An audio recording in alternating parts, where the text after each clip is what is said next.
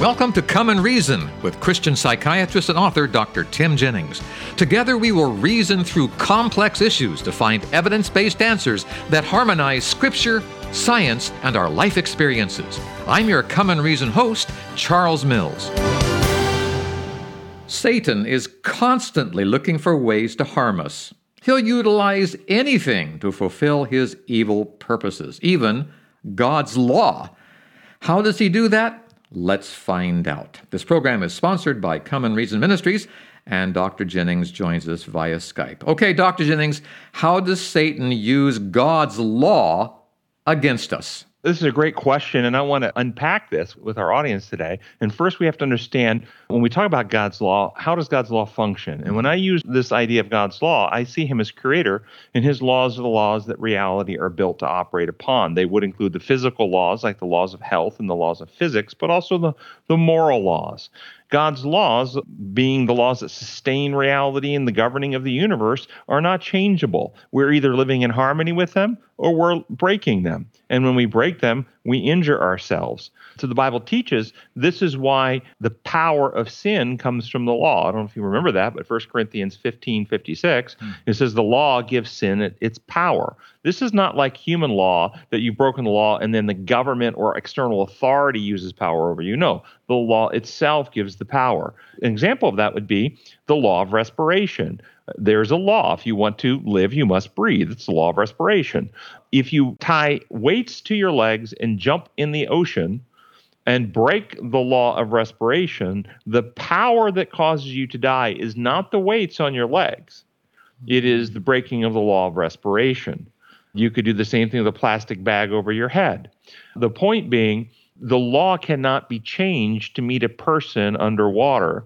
The person has to be put back in harmony with the law. They need to get their head above water.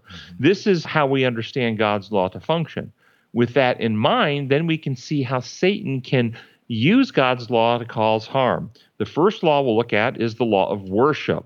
This in psychiatry and psychology is called modeling. The Bible describes it as by beholding, we become changed. It is a law that we adapt and change based on what we find worthy or worship, what we esteem, value, internalize, believe.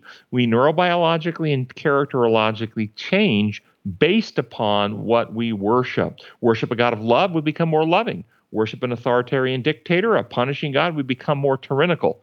And so Satan exploits the law of worship through all long history of the false systems of worship, idolatry, paganism, but now, more modern, godless evolution, humanism, secularism, also false views of God within Christianity, in which God is a tyrannical dictator who is the source of pain and punishment that we need to be protected from.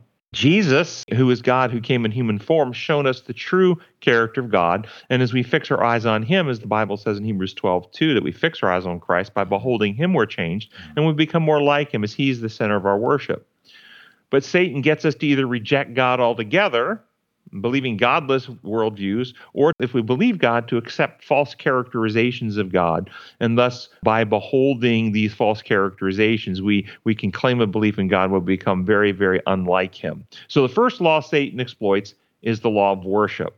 And this is why it's critical that we make Jesus the center and the Bible our foundation. The second law is the law of love. The law of love is the principle of giving or beneficence or self-sacrifice upon which God built life to operate. Jesus expressed this command, love each other as I have loved you. Greater love has no one than this, that he laid down his life for his friends. Love is manifested in a willingness to lay down our lives, give ourselves for something greater than ourselves.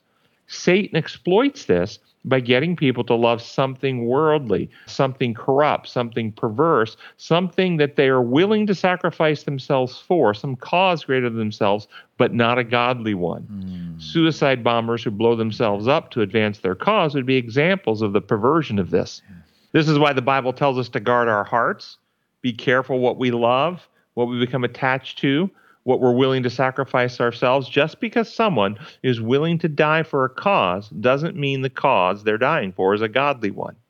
Or the person is under the Spirit of God. Millions through history have gone to their deaths fighting for some cause that they believed in, but those causes were antagonistic to the kingdom of God. So the Bible, if you hear the statement, is about relationships, not human organizations or institutions. Jesus said that those who love are willing to give their lives for their friends, not for a cause, a nation, or an organization, or an institution. Nations, organizations, and institutions are not saved. People are saved. So Satan will often trick people into loving the systems of the world, the corporations, the denominational churches, the creeds, the various ideological constructs. We love those more than we love people, and we seek to protect and advance the institutions and the systems, even if it hurts the people. And as the high priest said about murdering Jesus, it's better for one man to die for the people than the whole nation to perish. So we got to protect the nation, even if we kill the people, or the innocent Son of God in that case. Right. Okay. Any questions so far about the first two? Law of worship, law of love. Law of worship and law of love, I can see where you would choose those, Dr. Jennings, because they are under attack constantly. You see a false worship and a false love out there everywhere you turn. Yes, this is exactly right. And this is how Satan exploits us. We only have life and health as we live in harmony with God's law. But if we are willing to worship and love a God who is un-Christ-like, then Satan exploits those laws for the destruction of the person who does that. Yes, absolutely. What's the next one? This is good. Next law is the law of liberty, or the principle of freedom. Love, as well as personal development, wisdom, growth, capacity for thinking, only really expand and develop in an atmosphere of freedom.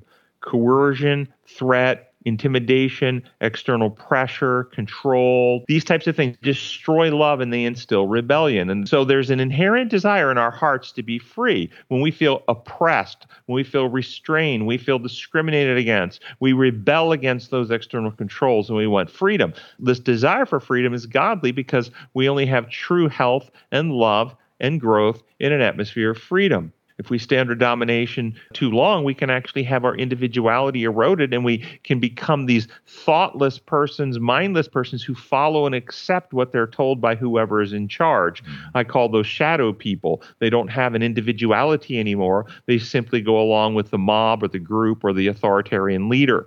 Satan exploits the law of liberty by promising freedom, but through greater violation of God's laws and God's designs. Oh, wow, yes. So in our society today, Satan has got people to believe that you can get more freedom only if you have more regulations, more restrictions, and more laws against the people who don't agree with you.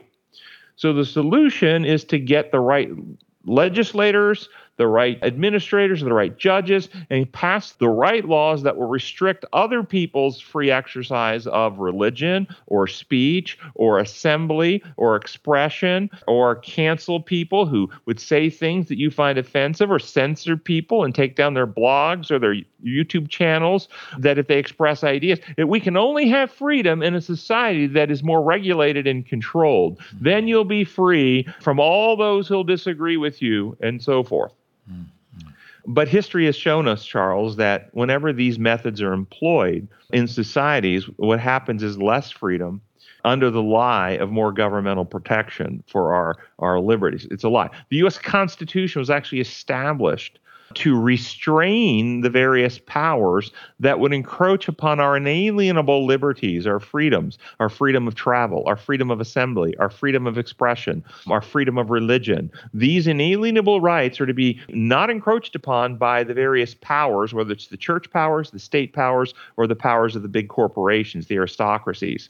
But we see happening in society today is that people, and it's particularly the current, I generation group, they actually are buying into this idea that they can get more freedom through more regulation.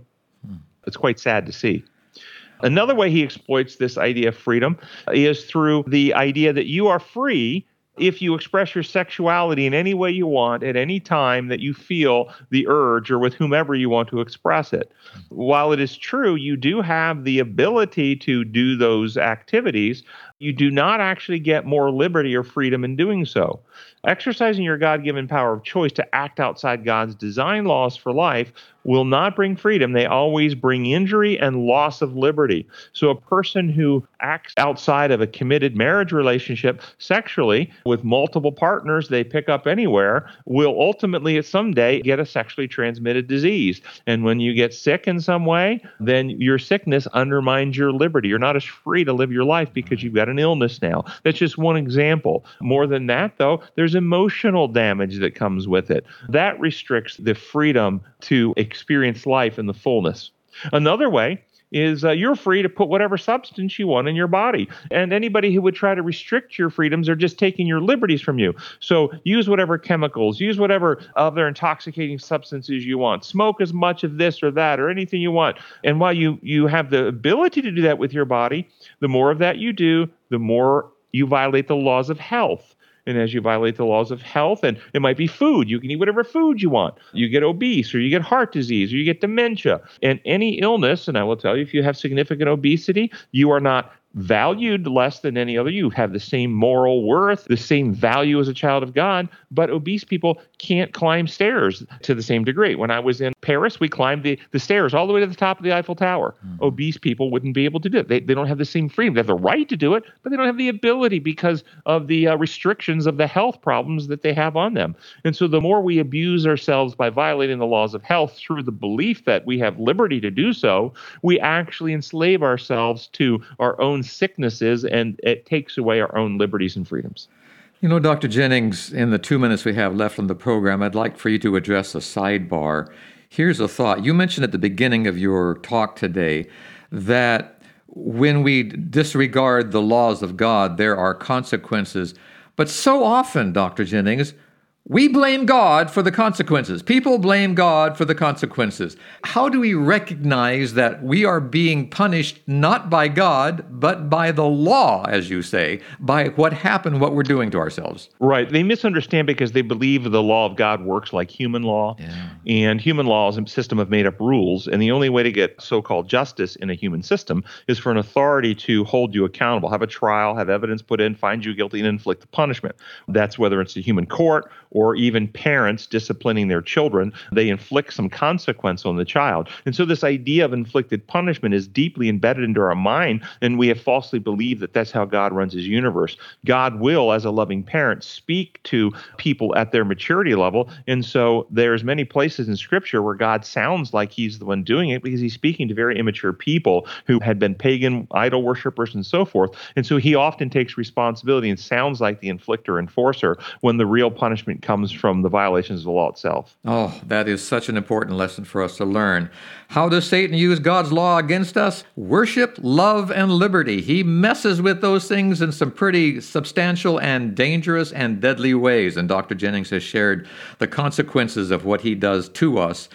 And the good news is, Dr. Jennings, am I right in saying this, that there's a God who can overcome even that kind of devil? The good news is that you have the power of choice, and you can choose to open your heart to God and choose through the empowerment of the Spirit to live in harmony with God's laws. So you don't have to break the laws. So God absolutely provides the avenues for healing and restoration. All right, ComeAndReason.com is the website. Come and Reason is the sponsor of this program. Dr. Jennings is here every show to help us understand better how God interacts with us and how we can interact with him. The website is filled with resources also to help us learn how to do just that. That's ComeAndReason.com. Dr. Jennings, thank you so much for sharing with us today. We appreciate it. Thank you, Charles. And until next time, this is Charles Mills along with Dr. Tim Jennings wishing you God's presence in your life. Goodbye, everyone.